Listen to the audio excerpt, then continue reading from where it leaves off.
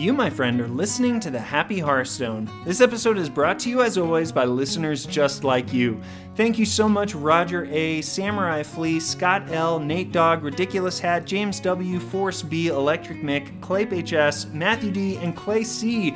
for supporting the show. You can join these great people and get some great perks for yourself, as in becoming a better player, over at patreon.com/thehappyhearthstone. And be sure to join our growing Discord community. We're always having great conversations, and you can join us for free over at thehappyhearthstone.com/discord.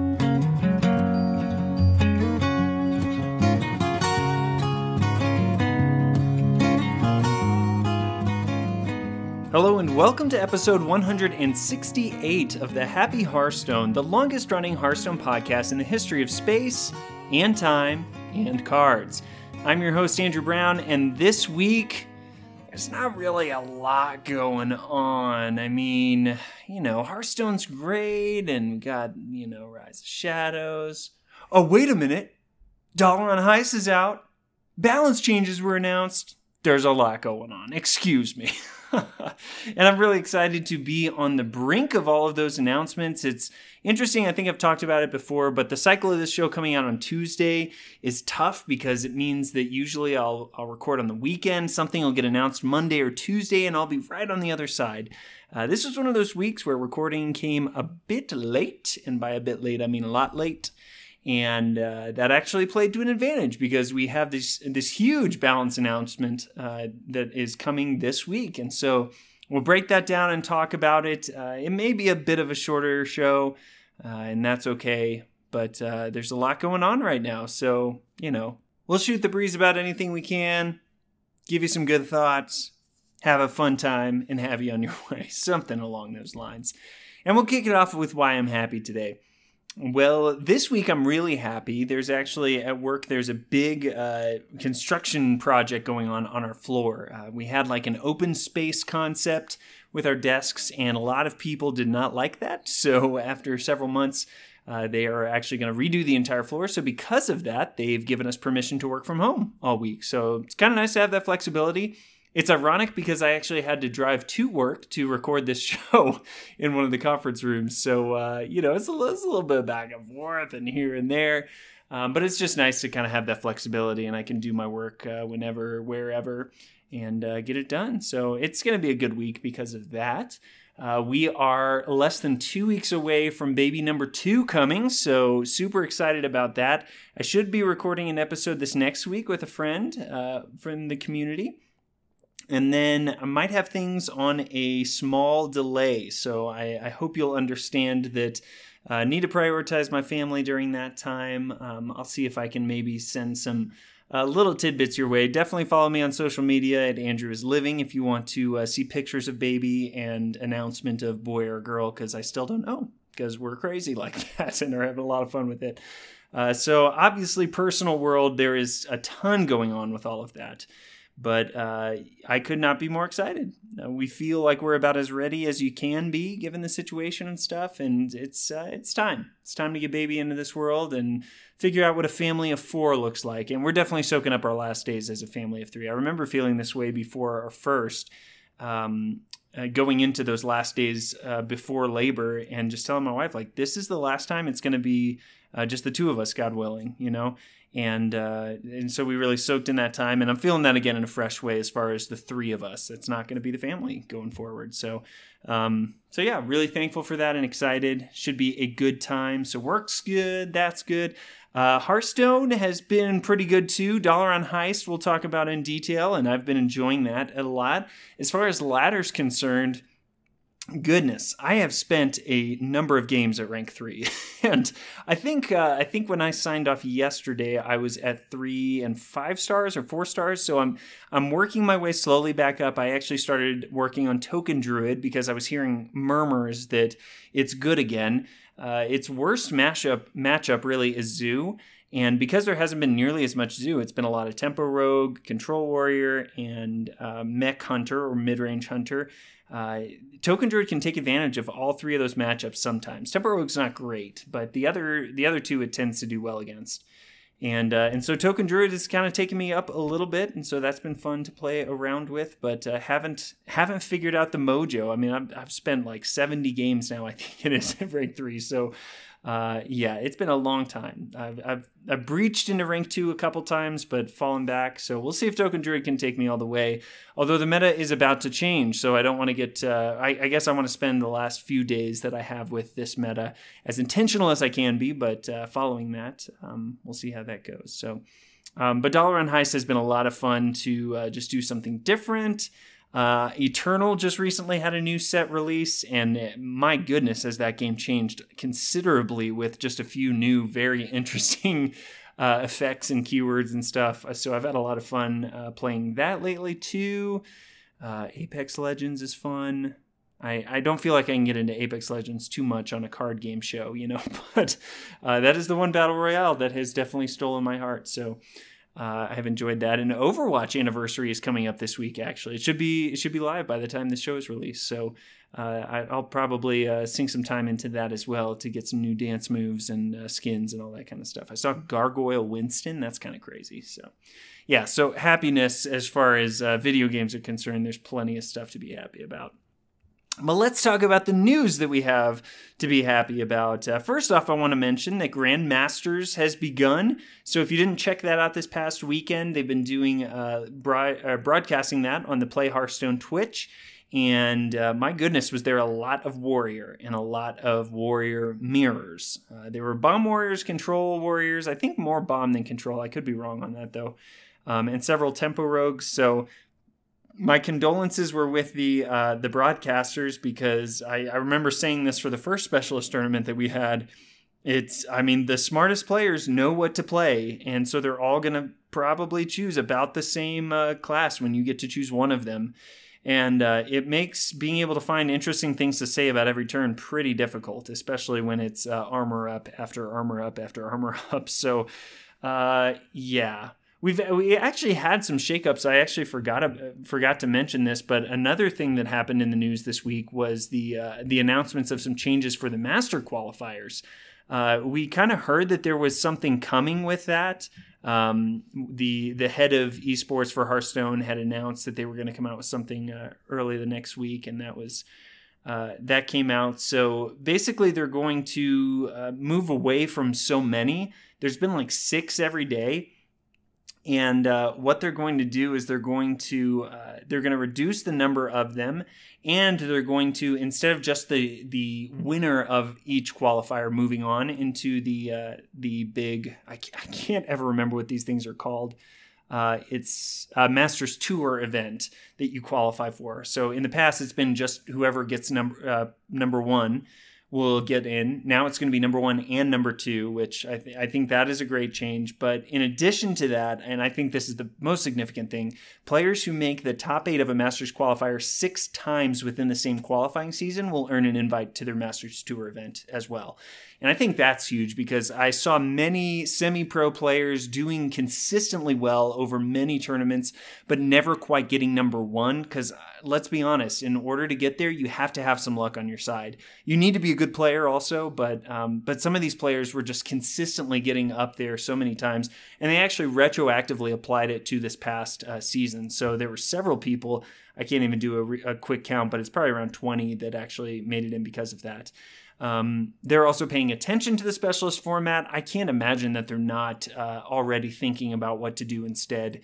I would anticipate that they are trying to come up with maybe some kind of a hybrid between Specialist and Conquest, because just going back to Conquest would probably not look great. And there were complaints about Conquest too. So, and granted, there are always going to be complaints about everything because we're humans, right?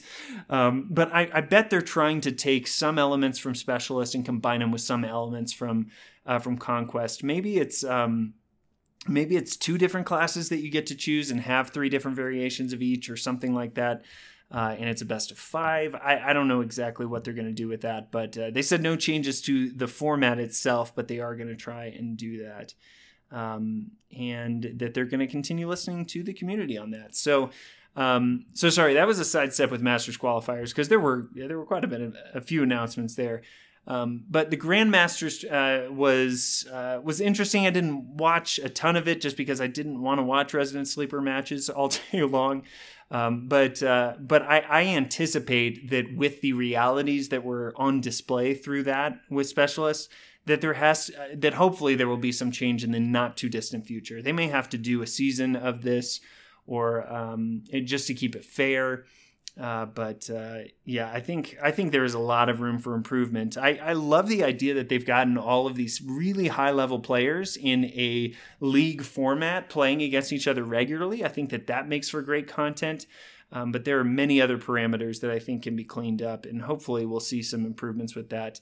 Even with the leaner staff, if I understand correctly, I believe that the esports teams for all of Blizzard franchises were cut pretty significantly with that last round of layoffs. So I hope for the best. There's a lot of room for improvement that's kind of been front and center for all of that, but I'm encouraged to see some changes already implemented, and I'm sure there will be even more.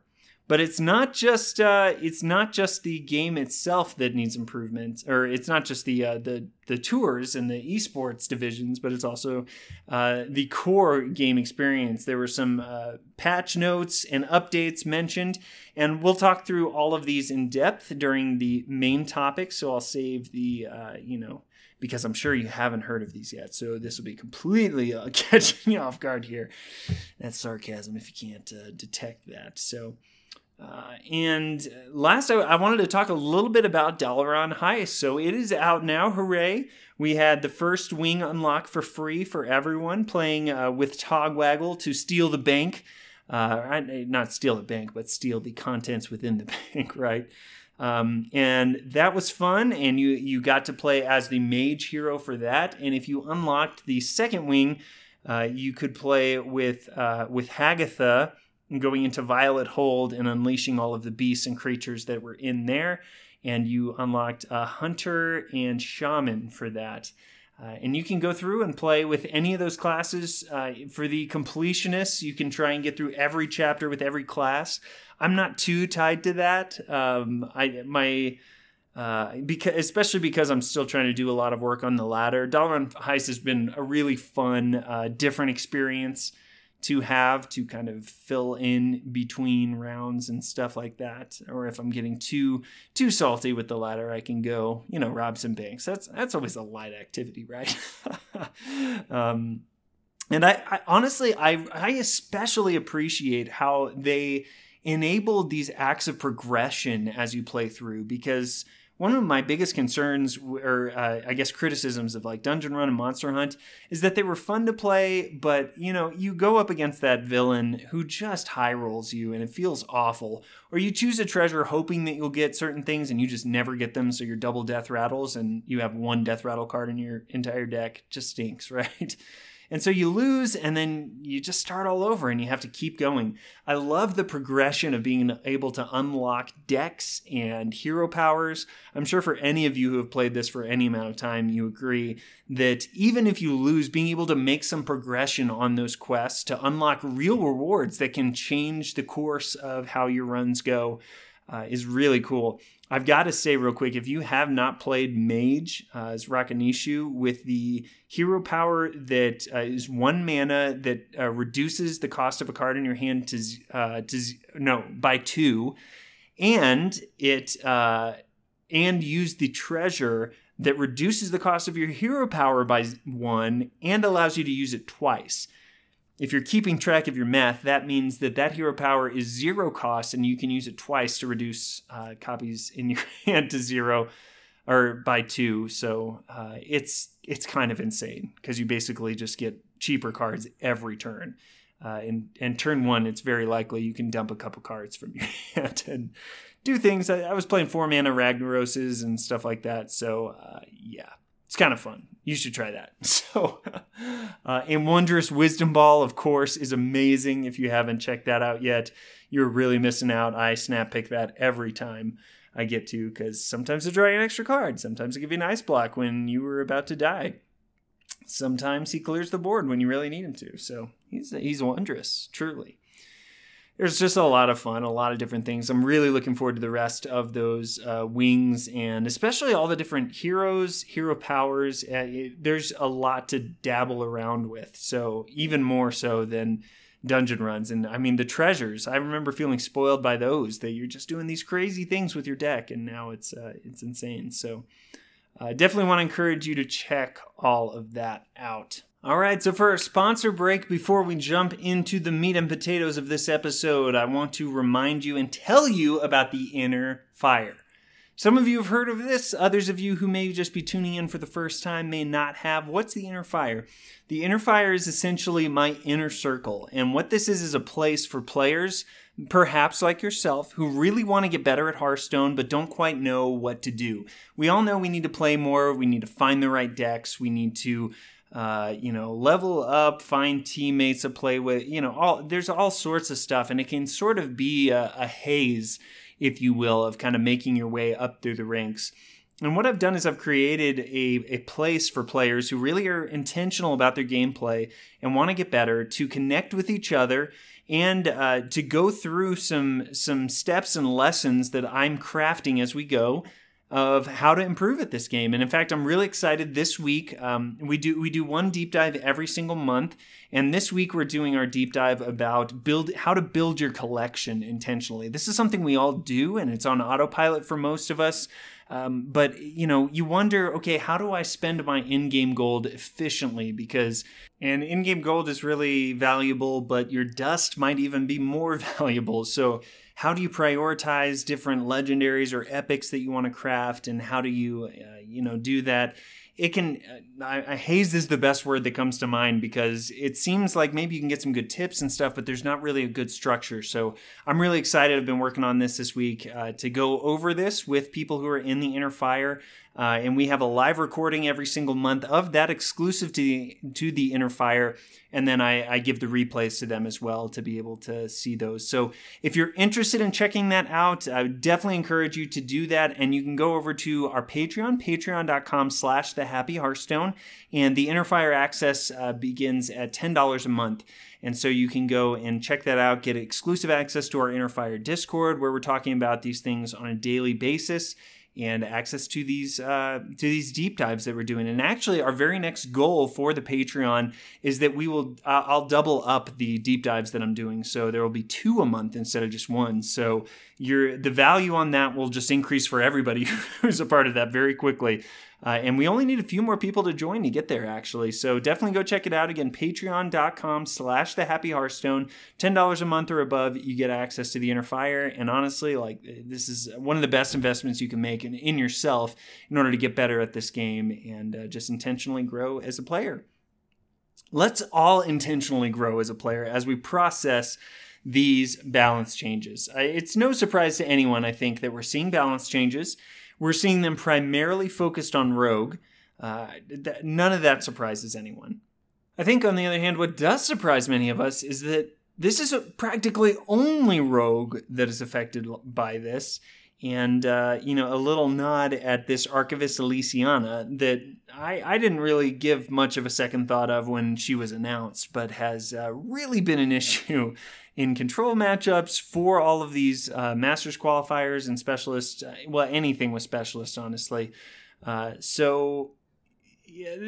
are very interesting. So we're going to talk about these. I'll give you my hot takes. I will say before I give you my opinions on this, that by the time this is announced, our good friend Wicked Good will have released an episode of Off Curve talking about these nerfs in detail, as he usually does. And though I have not listened to it because I believe it has not been recorded as I'm recording this, I can guarantee you that his thoughts will be helpful for you to process this as well. So I want to highly encourage you, when you're done listening to this, go check out Off Curve and listen to his thoughts. Who knows? He might catch something that I'm completely missing. But I'm definitely eager to listen to his thoughts as well on this. So without further ado, let's talk about these nerfs. These are simple nerfs like Hearthstone has been doing for many, many iterations now. So none of these are going to change the identity of the cards, but there are lots of implications for them, especially with this Rogue class.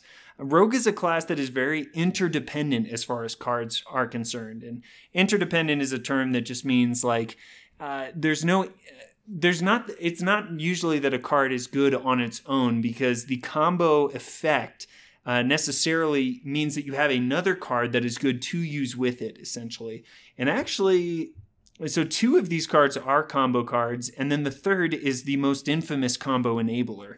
So maybe, well, we'll just see how the conversation goes. This will be kind of a on the top of my mind, off the cuff idea. So there might be some weaving in and out of going between the cards and stuff, but I'll try my best to talk about each individually. So Evil Miscreant was a 3-mana 1/5 with combo add 2 random lackeys to your hand. And all they have changed with it is the health of Evil Miscreant. The health is going from 5 to 4. So it's down 1 health. And they said here, Evil Miscreant is meant to be a value-generating card that creates future swing turns, but having 5 health on this minion means rogue players sacrifice very little to set up those turns. We expect that Evil Miscreant will continue to be a great option for rogue decks, just at a power level that is more in line with other available cards. My personal opinion is that is not very accurate. Evil Miscreant is good because of its effect. I have a feeling that if Evil Miscreant were a 3-mana 1/1 with the same effect, it would still see play, because it's not so much the minion that's valuable, although it is nice to have a minion with 5 health on turn 3 or turn 2 with the coin, because it's almost guaranteed to stick around, and that's nice for some of the enablers like the Goblin Lackey that gives you an extra attack, or the Evolve Lackey especially.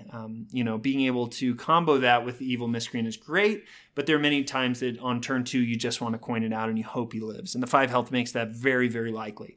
4 health, I feel like, is still very, very likely. In fact, I can't really think of any 3-mana 1/4 minions that we've had other than Stonehill Defender, I suppose. And Stonehill Defender was used as a card that generated extra value, but it was one big card rather than a couple of little cards. The reason that lackeys are so powerful in Rogue is that they enable the combo effect that was used in order to get them for future cards. And you think about all of the combo cards that have been in Lackey Rogue lately. So Evil Miscreant, Raiding Party, Edwin Van Cleef. There are probably 1 or 2 I'm forgetting. That's all that's coming to mind right now. You got Shadow Step, Deadly Poison, Waggle Pick. Yeah, all these other cards don't necessarily use that, but the lackeys can feed off of each other. They can easily enable combos to happen, because even if you use your coin to get Evil Miscreant out on the board, then you've got these 2 lackeys. Honestly, I feel like this should have been a, get Evil Miscreant to a 1/3 and add 1 random lackey to your hand. Maybe even a 2-mana 1/3 with add 1 random lackey, because I think that 1 random lackey is enough, but it's just, I feel like 2 lackeys is too strong. And this health, in my opinion, just doesn't really do any. This is probably the weakest nerf out of any of these that we'll see. And, I will temper my expectations and thoughts with a dash of the history, because I remember thinking that the Call of the Wild nerf from 8 mana to 9 mana would do nothing, and it saw no play after that. So I could absolutely be wrong about this, but my bold prediction is that Evil Miscreant is going to see no change in play as a result of this. But these other rogue nerfs absolutely could change things quite a bit. Let's talk about Raiding Party, because this one surprises no one that it's getting the nerf bat here. Raiding Party is a 3-mana spell, draw 2 pirates from your deck, combo, and a weapon. And it is being changed from 3 mana to 4 mana. That isn't a big number, a big jump, but it will be gameplay-wise, I think, in a significant way. The reason for nerfing this, they said Rogue already excels at drawing cards, so having another powerful option that offers consistent results has resulted in Rogue games that play it a little too similarly than we think is fun. We're making this change to better represent the power level of drawing from a very specific subset of cards. I think that's just really smart. I don't think anyone really saw that with Waggle Pick strength, it was just going to make sense to just have, Dread Corsair, South Sea Deckhands, Captain Greenskin finds its way into some decks. I don't think they're really... Well, Bloodsail Corsairs even have found their way to kind of counter other weapons that have been popping up in Rogues, of course, so for the mirror. And also Hunters are pretty prominent with their weapon strategies as well. So yeah, I mean... Honestly, Arcane Intellect is kind of a backbone as far as understanding how mana should work with cards. 3 mana, draw 2 cards. It makes sense. It's a fine card. It's a good card when used in decks that take advantage of spells. So having a 3 mana card that not only draws you 3 things, but 3 very specific things. When you're facing up against a rogue right now, you know when they've played Raiding Party with a combo activated that they have a Waggle Pick in hand. Because that is the only weapon that rogue really is running right now. And with the Pirates, you're anticipating a Dread Corsair, potentially South Sea Deckhand. So you know that those are very likely what you're going to go up against. So, and if you've been playing Tempo Rogue, you love this card because you're able to anticipate exactly what you're going to get from that. And being able to thin out your deck of those cards means that you're going to get something else that can probably contribute to your strategy the next turn rather than something that is exactly the same. So I think 4 mana is definitely more fair. I think the card is still good. Probably will still see some play. I guess it really is impossible to talk about this card, especially without talking about the next card. Because I think what's been so powerful with Raiding Party is being able to prep it out on turn 1 or turn 2, coin into Edwin Van Cleef, and you get a... What is that? 1, 2, 3. So that's a 8/8. It's an 8/8 on turn 3, as well as drawing several cards that are very good. You can follow that up on turn 3 with a South Sea Deckhand and Ping, I guess. I don't know. It's not so much that as much as it is the big Edwin. But prep is the big one that is getting a change now, and I think this one is really the thing to. That we will look at this nerf round as being the big change for the better.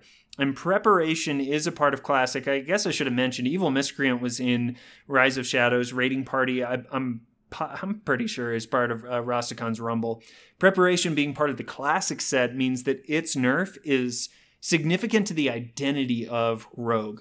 And the reason this card has always been around, I should say what it is, 0 mana, spell. The next spell you cast this turn costs 3 mana less, and it's being changed to the next spell you cast this turn costs 2 mana less. So your discount is 2 mana instead of 3.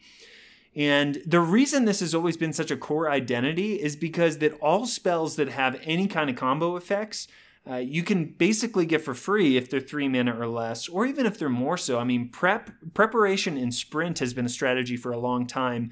I mean, since the beginning, since Sprint's a basic card. And you do that, and it's a 4 mana draw 4 cards, which is incredibly powerful. And especially where Rogue has played a lot of miracle style decks, which want to draw through their deck.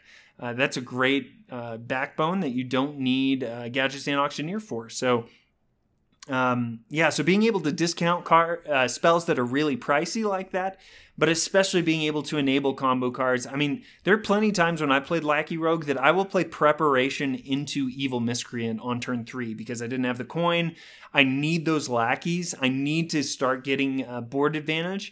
And it's worth it to play this 0 mana card that does nothing, literally. I mean, that's honestly why you've seen Wisps making their way into some Lackey Rogue lists, is because you just don't care. You need something to play in addition in order to get those really powerful combo effects. So this change of 1 mana is pretty significant.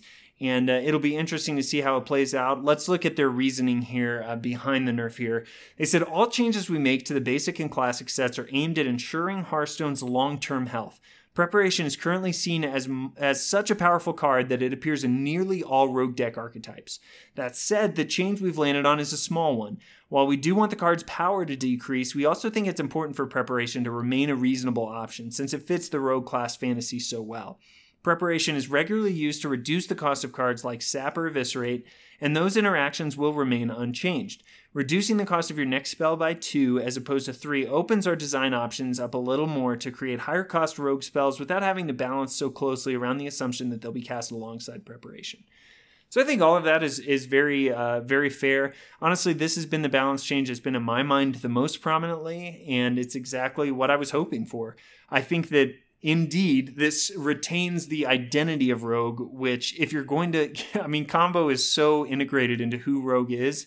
Having at least this card as a fallback to activate anything like that is a really big deal. And, prepping Eviscerate isn't necessarily the most broken interaction in the entire game, right? It's a good interaction because being able to deal 4 damage out of nowhere for 2 mana is very strong. And actually, I guess it would be for 0 mana with this. But I don't anticipate that preparation has ever been a problem because it enables combos. Combo cards, SI7 Agent is a very strong one still. And, that one doesn't need a mana reduction in order to be good. Although it doesn't hurt when you Shadow Step it, of course. So I think that modifying this just slightly, this in touch with Raiding Party's nerf now means that if you combo prep with Raiding Party, you still have to use 2 mana in order to play Raiding Party. That's significant because before you could play it for 0 with prep, which meant for me at least that there were several games where I would prep out Raiding Party on turn 1. Because I didn't have a good hand and I had those cards and I needed to make sure that I had some cards ready. Or, of course, like I alluded to before, you could prep Raiding Party and coin out Edwin on turn 2. And that's just a little too good in my estimation. There are some cards that can deal with it. There's not a ton in this meta right now, I don't think, as far as just straight up removing minions now that Vilespine's gone. Which is a good thing, don't get me wrong. I had plenty of games where I was upset at Vilespine being a card. But I think this is just going to make the draw mechanic far more fair. Preparation, I think, still will be used, like they said, in the perpetual future. And I love these nerfs that keep a card's identity intact, which this absolutely does. Makes it probably more fair and still absolutely usable because we all know it's the truly good cards, or some might call broken cards, that get taken advantage of too often. And I think that this keeps preparation good, just not too good. And I love hearing that opens up design space for them to do some things in the future with big spells and stuff like that. I don't know that you're going to be as excited to prep out Sprint now on turn 5 with this. But that's okay. There are better ways. Gadget Sam Auctioneer, of course, comes to mind as the better way to draw through your deck than this. So I think that overall these changes are good. I think that Raiding Party and Prep are definitely more fair and still good enough. I don't know if Raiding Party is quite good enough anymore. It's always tough to see with too much certainty how things will shake out. I think that there will still be variants of Pirate Rogue that make its way out there. I don't know if it'll look exactly like Lackey Rogue has. Maybe it will. But like I mentioned, Evil Miscreant is still going to be really, really strong. I don't think this nerf really did much of anything. So yeah, those are the rogue nerfs, and the very last one we see here is with Archivist Elysiana, an 8 mana 7/7 Battlecry. Discover 5 cards, replace your deck with 2 copies of each. And the change that they're making is that they're upping the mana cost of this from 8 mana to 9 mana. And the reasons are obvious if you've been around this or the Masters Qualifiers events or anything like that, but I'll go ahead and read what they say here. Our goal here was to preserve the feeling and power of Archivist Elysiana when it comes to general use, while making much more difficult to play her multiple times in the same game. Shaman will still be able to play Elysiana through Shudderwalk, but this is not as common or problematic as what we've seen in Control Warrior decks. Now playing Elysiana alongside cards like Baleful Banker or Youthful Brewmaster should be a less consistent strategy. So that's true. And I have heard this said that we had to watch, if Archivist Elysiana got bumped up in mana, that it would just make Control Shaman better because it would be more resilient to long games than Control Warrior would be. So in the mirror now, it is much more likely that a Control Shaman is going to... Well, that's not a mirror, is it? It's much more likely in the Control Shaman versus Control Warrior matchup that Control Shaman is going to be able to stick in the game for longer than the Control Warrior can, because those control fests become about who can outlast the other. And Archivist Elysiana being able to play her multiple times in a game essentially gives you a deck of 40 or even 50 or 60 cards potentially, based off how it's played. I guess actually the insanity with an 8-mana Elysiana is that you could have... this is insanity, but you could do this, is you could have double Youthful Brewmaster, double Baleful Banker, and Shudderwock in a Control Shaman. And so you could play her, is it 6 times? So 60 cards you could have, so a 90 card deck. I mean, you're going to run into the turn time, or the max turns. I think it is 90 turns that you're allowed to play a game before it just explodes and it's a tie. But anyway, regardless, moving this up to 9 mana means that it is going to be very difficult, not impossible, for a Control Warrior to recycle Elysiana, while Control Shaman don't need anything other than to just straight up play Elysiana in order for Shudderwock to gain its Battlecry effect. So the reason I say not impossible is because a Control Warrior with the coin can absolutely still Archivist Elysiana, coin, and then either Baleful Banker or Youthful Brewmaster. This is inherently the problem, though, with this, is that now the issue in Control Warrior mirrors is not going to typically be who plays the best. It's going to be who got the coin at the beginning of the game. If we see Control Warriors continue to run Baleful Bankers and Youthful Brewmasters, I think that this is especially a problem for Masters Qualifier events, honestly, because we've seen plenty of mirrors in there, and honestly, it's the biggest issue with the length of those league matches and stuff like that, is purely Elysiana and Control Warrior mirrors. And now, if you are doing one of those mirror matches, the person who got the coin is going to be able to Baleful Banker or Youthful Brewmaster their Elysiana. The other person is going to hope that their Elysiana isn't killed. Spoiler alert, at that level of play, both players know that's true. And I would anticipate, actually, that the person who doesn't get the coin might even just concede, because the chances of them winning are very slim unless they just get a bananas Elysiana pool and the other person does not. So I don't know quite what the word is, but I guess worried is probably the most positive, happy Hearthstone-y word that I could use. I'm worried about the implications of this, even though I think it is good overall that Elysiana is getting changed. And the truth is that moving Elysiana to 10 mana is going to leave us in the exact same spot other than the coin issue. And I think that that's worth it in my mind. But it will take some reorienting of what the meta looks like with this to figure that out. Because there's a chance, honestly, that just because it's a coin flip means the Control Warrior may just elect to not have that in their arsenal at all. For specialist tournaments, you're allowed 3 variations, so I think they will still absolutely have one for the mirror, especially, that has a Baleful Banker, maybe even a Youthful Brewmaster also. Just to make sure that if they have the coin, that they win it, and if they don't, I guess just hoping to get lucky and Elysiana sticks for a turn, and then they go from there, because that's the way you win those matchups, is just is outlasting your opponent. So we'll see what the implications of this is. This is another one similar to Evil Miscreant that I'm kind of going, I don't know if this is going to shake out the best, but I don't have the crystal ball. I can't see for sure. I just have my concerns based off what I can see. So those are my thoughts on all of the nerfs.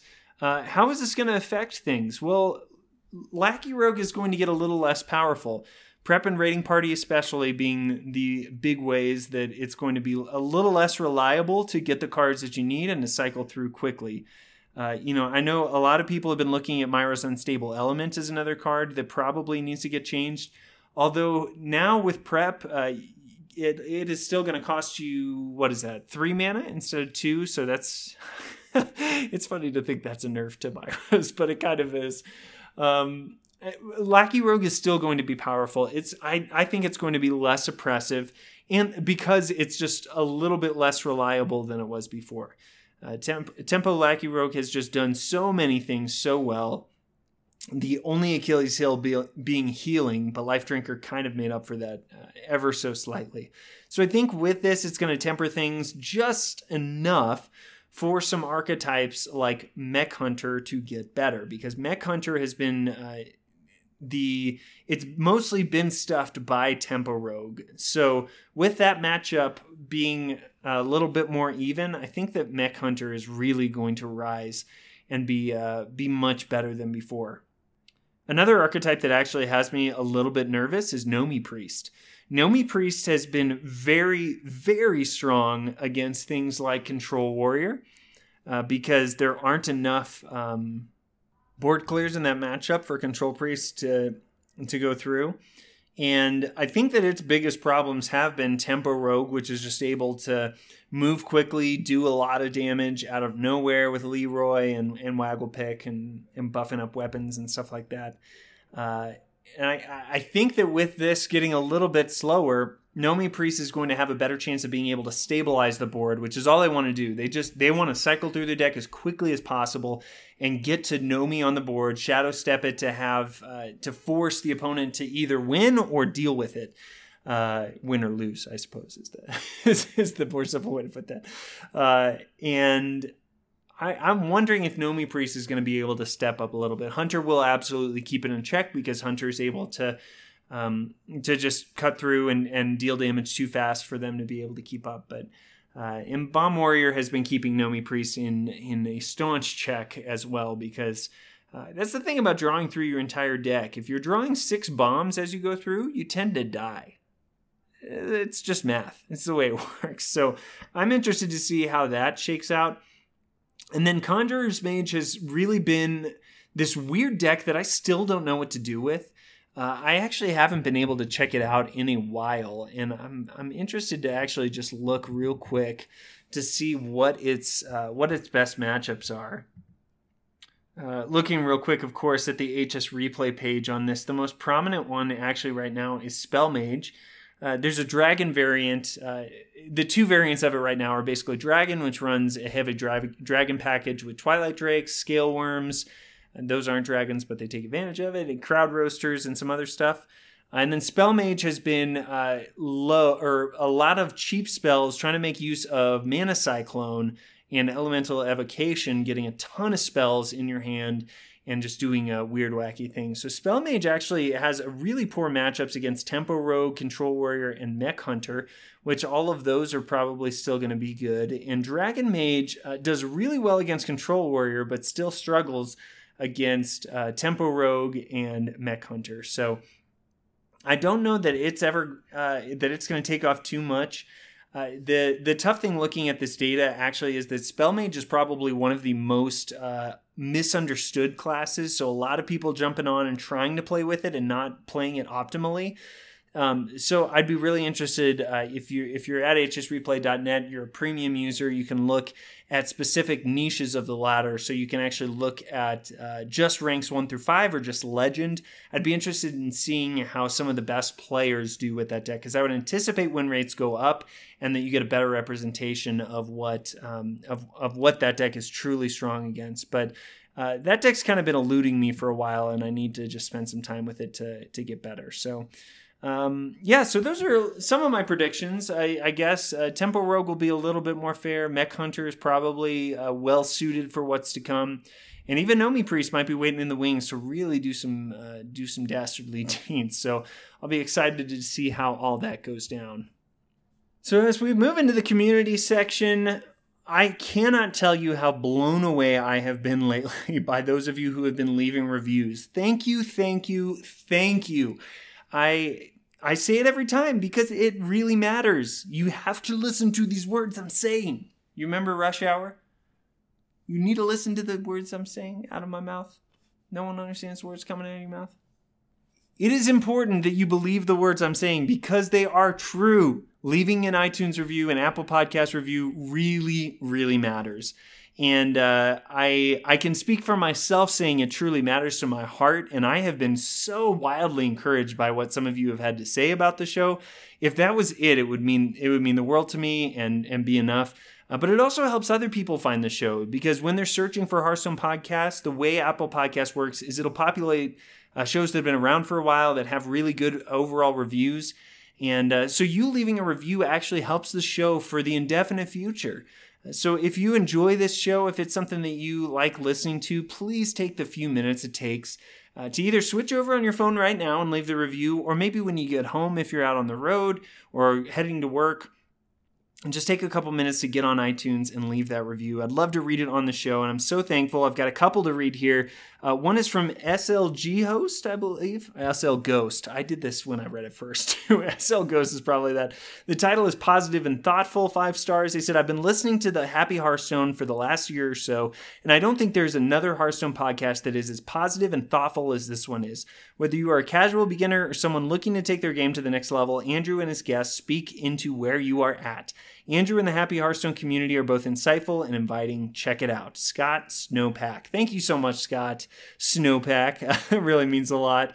And I'm just so thankful that for that whole time that you've been listening, that this has been a positive place for you to learn and grow. That's what I hope for. And so to hear that that's your experience, it really means the world to me, man. So thank you. And then Faz7861 titles his Really the Best Hearthstone podcast. Wow, 5 stars. And he said, a podcast is only as good as its podcasters, and there's no one as good as Andrew. He is truly invested and wants you to enjoy your Hearthstone experience.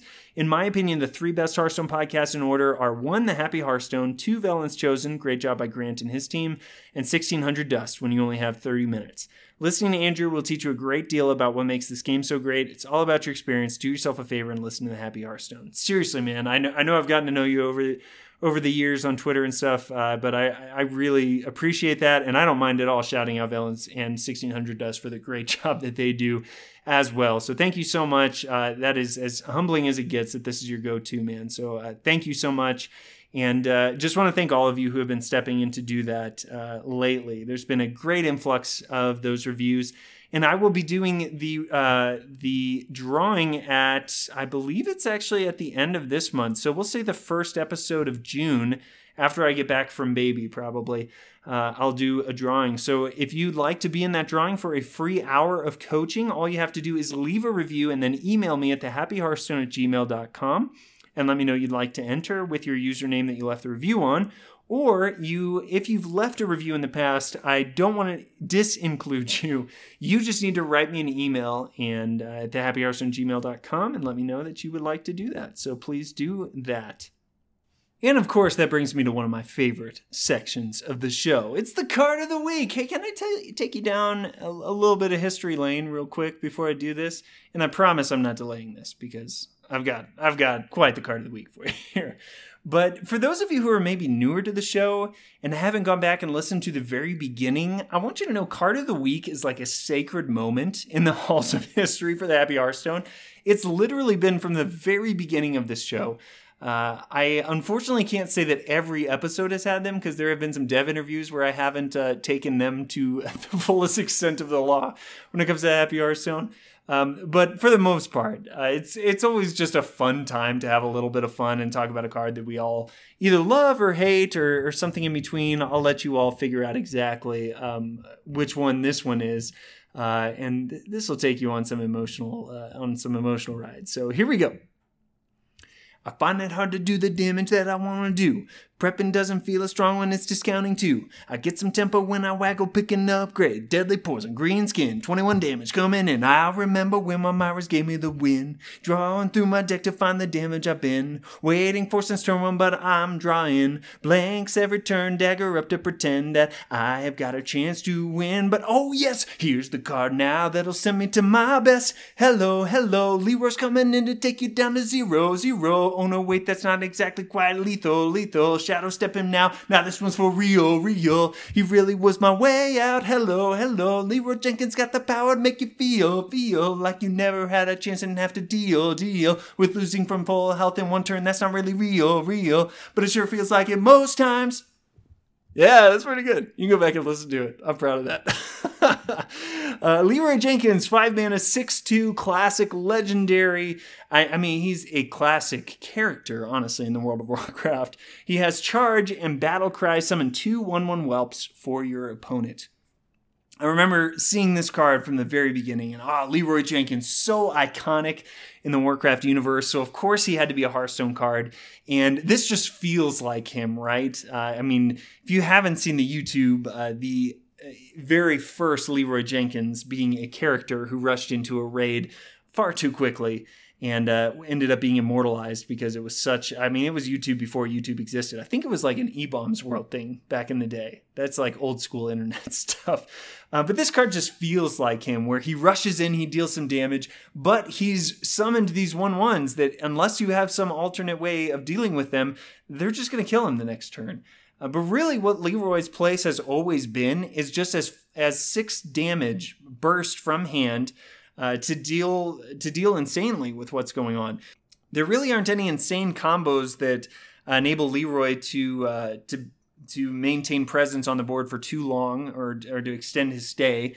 He is Leroy Jenkins after all. He's a flash in the pan, as he should be. But the problem has been with him being able just being a charge minion with 6 damage means that a lot of aggressive decks really want to take advantage of that. And any deck just being able to deal that 6 damage might be just what you need to close out the game and get you the win. The things that he's really fallen in trouble with back, he actually used to be 4 mana at the beginning, or maybe I don't know for sure at the beginning. When I started playing, he was. This is one of the first round of nerfs I saw in my gameplay, was when he went from 4 to 5. And the big reason was because with Warlock, you had this dastardly combo where for 4 mana, you could play Leroy Jenkins, you could power overwhelming him so he would be 10 damage, or 10 attack, and then you could play a Faceless Manipulator, and that's 20 damage immediately. It's a 10 mana combo, but pretty dang good, and was used a lot. So 5 mana, you can still Faceless Manipulator him. Power Overwhelming is obviously in the Hall of Fame now, but yeah, everyone was kind of, I was anticipating a little something with Leroy, and I don't quite know how you change him without changing his flavor.